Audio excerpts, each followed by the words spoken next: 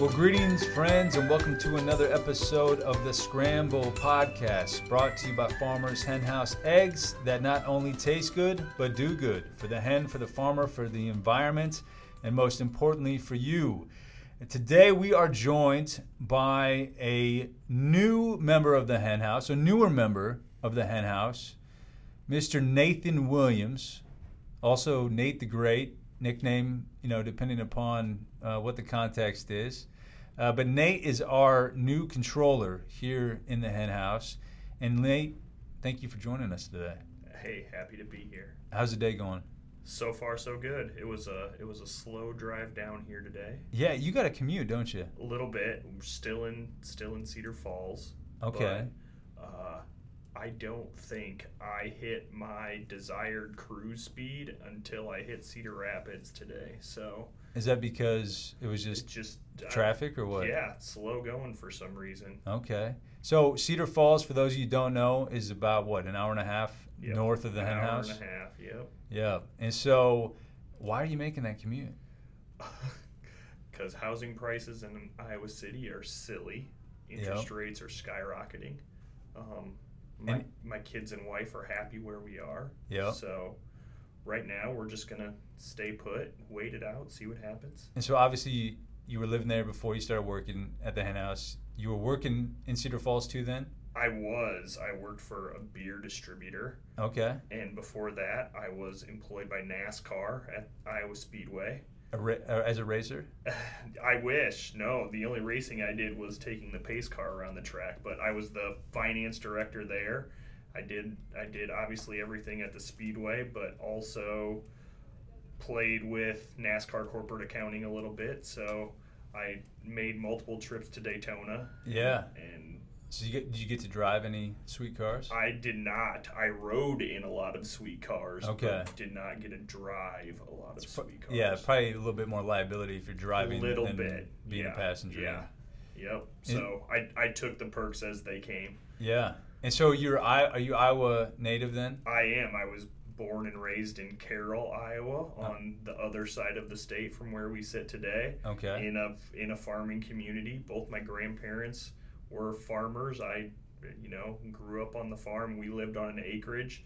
I showed sheep for 4-H. So nice. Since I was in 4th grade, we had ewes and lambed every year. And what's your best ewe joke? 'Cause I feel like I get from a lot of farmers, especially who have sheep.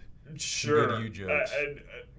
I probably can't think of a joke off the top of my head, but I guess it's more of a pun, right? Sure. My biggest takeaway is I don't know if I've ever come across a less intelligent animal than a sheep. Yeah. The first thing when we got the ewes the first time, we purchased them all pregnant, and we were getting the barn set up for lambing, and they lamb in January, and so it's cold. What is it? Lambing is giving birth Yes, to lambs. Yes, correct. Okay. And so I just remember Dad stuck a sheet of plywood up on the entrance to the barn, so it was just high enough for the ewes to get through, cut off as much wind as possible, keep the barn as warm as we could. Yeah.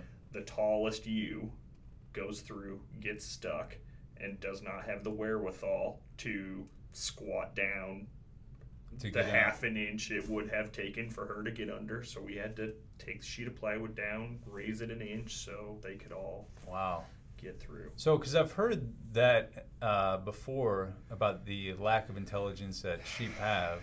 Yeah. I haven't heard any stories or anecdotes to prove it. I mean, I could go on for days. Yeah. I've done it since, like I said, since I was in 4th grade. So we could right now do the longest sheep podcast of all time. Just 2 days of sheep anecdotes. It was funny. So I'm in 4th grade and we're going to start lambing, and my father had grown up on the farm, and he had done work with lambs before, but never. He was a kid too when they were doing it, so he got this DVD of how the whole lambing process And, worked. and for the young young viewers or listeners, I should say, a DVD is a digital video disc that you actually physically had, and you had to enter it into what's called a DVD player. Yes. So he's like, you should watch this. You got to help me. And so I stick this thing in, and I'm laying down watching this, and I probably made it through the first 5 minutes before I was passed out asleep. So. Yeah. So it's a good supplement if you're trying to get some good sleep. But I did. Mom and Dad were out one day, and I had to go check on the ewes, and I saw one of the scenarios where the lamb's feet were on its way out, but as anything is born head first, so I had to glove up and adjust so that lamb's head came out first. Do the breech birth or avoid the breech birth. Avoid, yes. Yep. And lamb and mother all were healthy and happy after. So nice. I didn't know that about you, man. That you had this history with sheep and and you showed them. So when you're showing a sheep, obviously you're not showing off their intelligence. Nope. Muscle is what you're looking Yep. for. Okay. So you get them standing the way they show themselves off the best. Yeah. So would you call yourself a shepherd?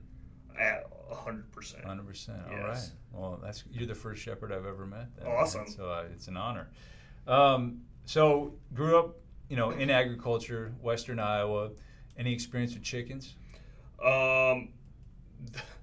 My experience with chickens is when I was a kid, I had a family get together every year where we butchered chickens. Okay. So I had an aunt and uncle who raised about 250, 300 a year, and we would all convene at my grandparents' house for a long weekend, and we would butcher some chickens so that we had chickens for the family for the year. Yeah. So you really did have, I feel like, a full farm childhood experience, man. That's cool. I did not have that, so I am a little jealous of that. I wish I did, because when I lived in New York City, my nickname was Iowa, and I was a poser that would wear a John Deere hat. Yeah. We had John Deere tractors for mowing the lawn, and cowboy boots, and so everyone thought I was like a hardcore, real Iowa farmer. Yeah. Little did they know, here you are, the real deal, man. So something like that. So Nate, you started in NASCAR, right? Well, I started in public accounting, actually. Okay. So I worked in the public accounting spectrum for about 5 years. Mainly, I was an auditor working in the manufacturing subset. Yeah. And after that, worked for a construction company. Yeah. And then it was on to NASCAR. So from that to NASCAR to beer to the Hen House. Yep. Okay. So in your timeline of your work history, your resume, did you ever anticipate working for an egg company? No. And in my time here, I guess I always knew that Iowa was a huge producer of eggs. Yeah, number one. And I lived in Iowa City from my college days until 2 years ago, and never knew Farmer's Hen House was just down the road from me. Yeah. So when I made the discovery, I was pretty shocked. You're pretty ecstatic. I was pretty ecstatic. I am ecstatic now being here. Absolutely. Well, you gotta be. Yes. You gotta be something with an egg pun. Absolutely. Egg puns all the time. Amazing, excellent, all those. Yeah. We were at Easter this weekend, and I was, just general conversation, and my sister throws out an egg pun, and I was like, here we go. She'd been waiting for it. Yeah, I can't wait till Nathan works for an egg company. And she's been planning it all 34 years of her life, just waiting for it to come out. It is something that I think is probably a phenomenon that most employees of an egg company experience your friends and family just love to make egg puns then. Absolutely. They're easy. Over easy. Over easy. There you go. So, and you came, what, was it in, was it December or January? Okay. Yep. Yeah. And so in your role here at the Hen House, what is it that you're trying to do? So obviously being the controller, I am all things finance. So I think first thing for me is making sure from a financial aspect that we're doing everything as efficiently as possible. Yeah. Obviously, but this podcast excluded, right? This podcast excluded, yeah. However much we're paying you to produce this thing, let's go. All of our tens and tens of listeners, I am sure. But as efficiently as we can do things from a financial perspective, both from a production standpoint here, from passing information that we see about eggs coming in onto the farmers, keeps costs down from every aspect of what we're doing, allowing us to keep our prices in the stores as competitive as possible. Yeah, that's a lot of plates to spin, right? Yeah, absolutely. And what are the biggest plates right now for you that you're spinning, just in trying to consider the implications of this, and then therefore what it is at the shelf? Sure. Well, and I mean, obviously we see grain prices, we see AI. Those are the two main drivers of everything we have going on right now. So it's constant monitoring of that. Obviously, I'm making sure Farmers Hen House is profitable. That's my number one goal. But for us to be profitable, the consumer has to buy what we're selling first. Yeah. So as much as we can do, like I said, to keep that price down on the shelf as much as we can and keep moving forward. Right. And it seems like in comparison to the competition, I mean, obviously everyone's impacted by grain prices, right? Everyone's impacted by AI. However, it seems in light of that, we're still sitting at a pretty good competitive price on the shelf. And from what I have seen in my 4-ish months of being here, our team out on the production floor, my accounting staff in here, everybody that's here, everybody that's involved in this company is just top notch in what we're doing. So when I see the efficiency statistics coming off are greater, when I hear our outside customers talking to us about how well we're perceived, it just puts the rubber stamp on my decision in coming here and all of that. So it's pretty phenomenal, the team that we have here, and everybody is moving towards the common goal. So it's pretty incredible. That's kind of a weak one. Oh man, that's pretty harsh, dude. I'm gonna have to go back to my thesaurus of egg puns and see what I can come up with for next podcast. But you're right. Incredible gets pretty trite pretty quick. So what do you think it is, though? I mean, and obviously every company is gonna make a case for why they're better than another company, or why everyone here is top notch, or why everyone there is top notch. Is there anything that stands out to you in particular about what sets Farmers Hen House apart? I just think it's our roots from where we came from. We start with the Amish farmers, and obviously where they are, they're a close-knit community. That culture kind of translates over to what we are here. We're truly a big family, all working together. And everybody's got each other's back. We're all in constant communication. Something arises, everybody's working together to solve the issue. And that goes a long way in keeping things efficient, keeping the employees happy, and keeping everybody moving in the same direction. Yeah. Maybe instead of going out and all together like butchering a bunch of chickens, we could all go out and gather eggs by hand together. Yeah. Some team building. Yeah. Hey, there you go. Yeah. I think you're right, though. I think a big part of our identity, what sets us apart, is how much we are part of this community, right? Like, and that's people that work here, people who we partner with or we work with, for our feed mills, for our trucking, our shipping. This is a community effort. I mean, Mark and Ryan, lived down the road from here, right?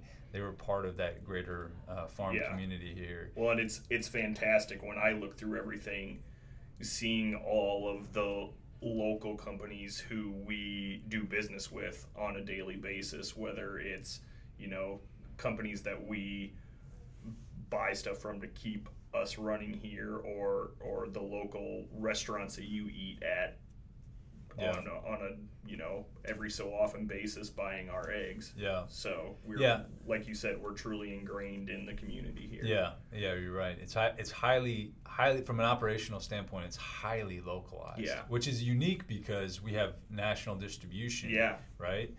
But it's too, like, it's not like we're just saying, hey, let's start an egg company anywhere to make a bunch of money and hopefully have a successful business. No, this came as a response to what was already occurring here. Absolutely. Right?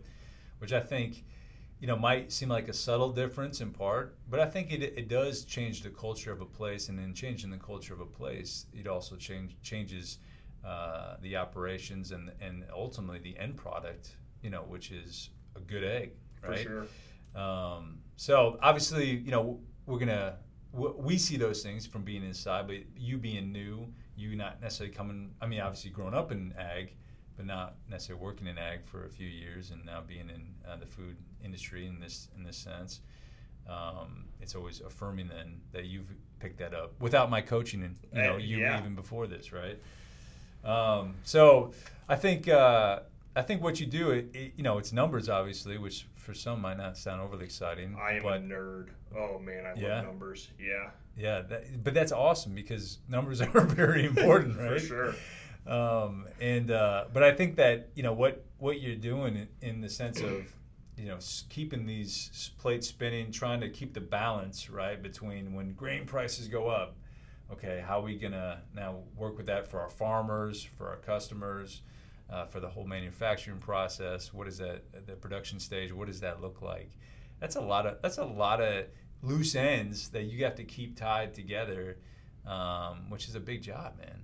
Yeah, but like I said, being the numbers nerd I am, I can open my Excel spreadsheet and throw in some formulas and make everything look hunky-dory on the back end. Yeah, and when people are excited about the price they have to pay for our eggs because they're lower than our competitors. Yeah, well, and when you see the price of the standard conventional egg on the shelf, what is equaling, it's like $3 now, isn't it? Insane. Yeah. Equaling the price of what we sell a free range egg for. Yeah.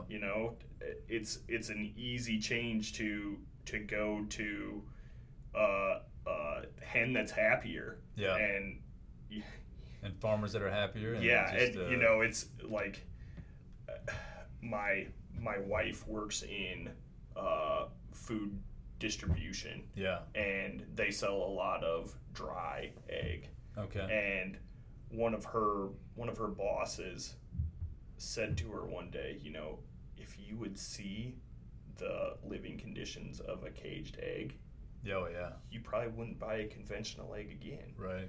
And when I see the our pasture raised eggs when we got 108 square feet per hen, those hens are living the dream, man. Oh yeah, I mean they got way more space in their yard than I have in any yard I've ever had. It's like my bedroom growing up. Yeah, yeah, it's a pretty good life.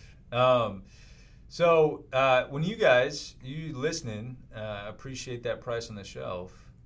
In one sense, you have Nathan to thank for that. So if you feel so inclined. In very few cents. Oh my goodness. I like that. We need some money puns here.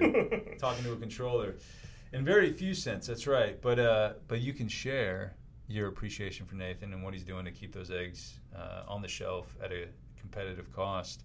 So Nathan, in closing, because you do have an important job, and I'm sure there's more numbers to crunch today. But in closing, you also have a particular place that you've shared with me that is like your happy place. And I'm actually taking my kids there next week, but I don't know if you wanted to share about a little bit, just as people get to know you, right? Because part of the purpose of this podcast is to get to know Nathan, his important role here at the Hen House, but also too, he's a person. He's got a family. Got how many kids? 2 kiddos, Oliver and Maddox. 2 kiddos. 10 and 6. And okay, and then your wife, Jillian. My wife, Jillian. Yeah, and no pets. We have a dog, Gibson. Okay, Gibson. There's a shout out for you. But also too, you like this place, and you can go ahead and tell us what this place is more than just about anybody I know.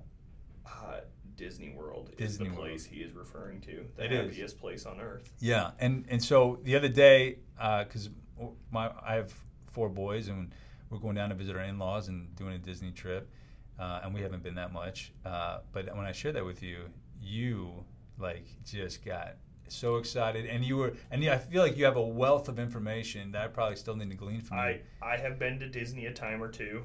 But what is it about Disney? Just in closing, what is it about Disney that you love? The biggest cliche there is. It's just magical. Yeah. My wife and I would go there by ourselves now and have the biggest blast. We can walk down Main Street, USA, and hit all the shops at Magic Kingdom. Yeah. We could go to the food and wine festival at Epcot. It has a lot to offer yeah. as well. Yeah. Yeah. So if you had like a top 3 things to do at Disney, what would they be? And I'm really asking this more for myself, but maybe it'll be a benefit to any listeners here who are planning on going to Disney. Sure. So let's see. I'm trying to pick off my. We're gonna go a little off book. My favorite restaurant. Okay. At Disney. Yeah. There at Animal Kingdom Lodge. Yeah. There is a buffet that is a can't miss attraction in my book if you're going to Disney. For any meal or for a particular meal? I mean, I stick to probably dinner simply because the array of food options from around the world is immense. Yeah. And there is truly something there for everyone. From the pickiest eater who might just be a burger and fries person to I know a few of those. Somebody who wants to try some way out there African cuisine. Yeah. It's just phenomenal. So, okay, top restaurant, Animal It's Kingdom. at the Animal. I can't remember the name of the restaurant. Wilderness off the or top of my something. head. Oh, but what's the lodge? Is it called Animal Kingdom Lodge? Animal Kingdom Lodge. Okay. Yes. So there you go. What else? Let's see. I'm trying. The last time we went with the boys, the Toy Story Land just opened up for the first time, and they have a ride based on Slinky Dog. Okay, my kids actually did a little research. Slinky Dog Dash. My goodness. Good ride? It's phenomenal. Yeah. Yeah, love it.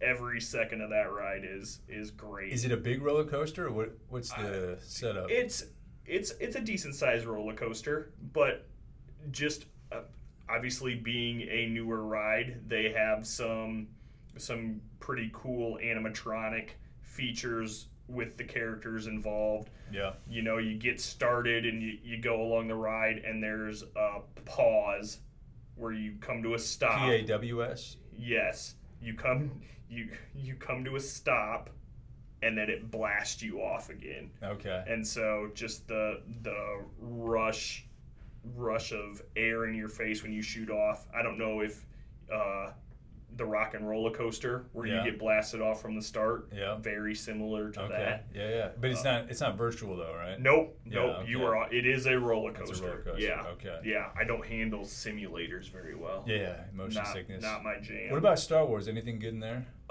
So we walked back to Star Wars because you have to pass through Toy Story Land to get to the Star Wars world. Yeah. And my kids were approached by a stormtrooper and kind of got a little nervous. They were nervous to get their picture taken with Chewbacca. Yeah. But all the characters all roaming around the whole time. Yeah. Rides are good? Yeah, the detail of everything. It's, again, being new. Yeah. It has all the detail of everything if you're a Star Wars fan. And I heard was it the hotel kind of has like a space vibe? Like, yeah. Yeah. Yep. Okay, so here's a question. How long are you willing to wait in line for rides? Or is there one ride that you're like, man, I'd easily put in 2 hours to wait for this one? Sure. Or do you have a cap, like I won't wait more than an hour and a half for any ride? We tend to plan our trips to Disney at the least busy times. Which is when? The week we normally go is the week right after Labor Day. Okay. So school has just started. Yep. Most people don't want to take their kids. You're giving this tip though to everyone listening. I know, so it's fine. We got I'm 2 gonna million, blow it 2 up. million subscribers. 2 million subscribers. Yeah. I just gave gave away my secret. biggest secret.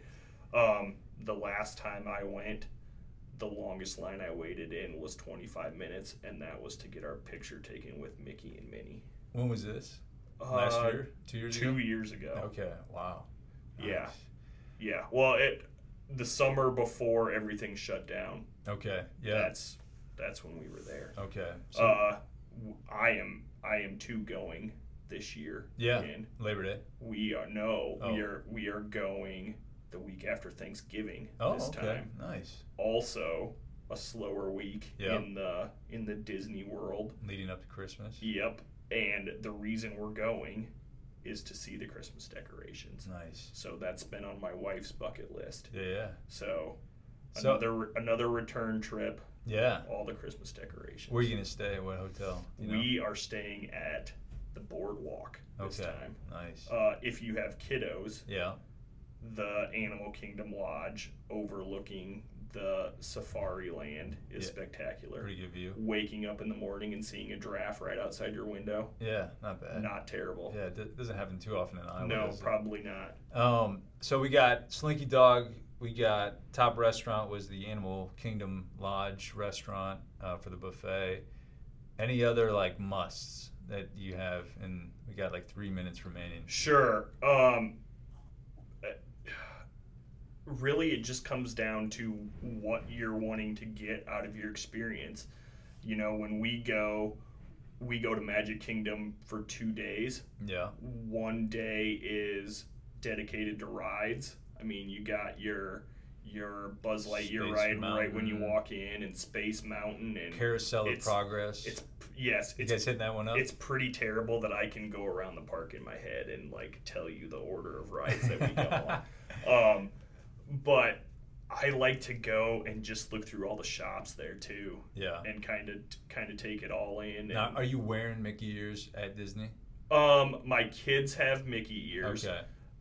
We all certainly wear shirts. Okay. Not necessarily matching shirts, but we get some Disney shirts for. Any tattoos? Disney tattoos? I do not have Disney tattoos. Okay. If you were to get a tattoo, would it be a Disney tattoo? Ooh. If I was going to get a Disney tattoo, what would it be? Oh, there's a good question. I'm probably Mr. Incredible. Yeah. Let's whole back tattoo, Mr. Incredible. Maybe just the symbol of Mr. Incredible. Okay. Yeah. You identify with him. When you get your magic bands, you like align yourself with the character. My wife aligned me with Mr. Incredible. Oh, nice. So that's a good compliment, man. I think so. I've never seen The Incredibles. Ooh, but I assume missing out. It's pretty incredible. It is pretty incredible. Yeah, I've seen bits and pieces. I've never watched it in its entirety. Yeah. But I did watch the last Disney movie was Encanto. love which Encanto. was a big hit. Yeah, I enjoyed that. I have seen that movie more times than I'd probably like to admit. You think, can we expect an Encanto ride, or there will be something Encanto in the future. I think so. I can't imagine that they would. I mean, the house seems like it'd be a great house to for have sure. a replica. Yeah, absolutely. So, well, this is good, man. This is helpful for me because I'm going to be there here soon. But also, hopefully, this is helpful for those who might also be planning on going to Disney, or maybe are going to go to Disney now that you've given some insights and tips here. So, hey, thank you for taking 30 minutes of your day to sit down and allow us to get to know you and hear more about what you do in the Hen House. And thank you all for listening to this episode of the Scramble podcast, brought to you by Farmers Hen House, eggs that not only taste good, but do good. We'll see you next time. Bye.